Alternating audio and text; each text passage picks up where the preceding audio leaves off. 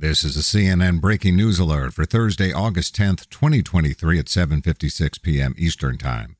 At least 53 people have now been killed by the Lahaina fire, Maui County said in a statement today.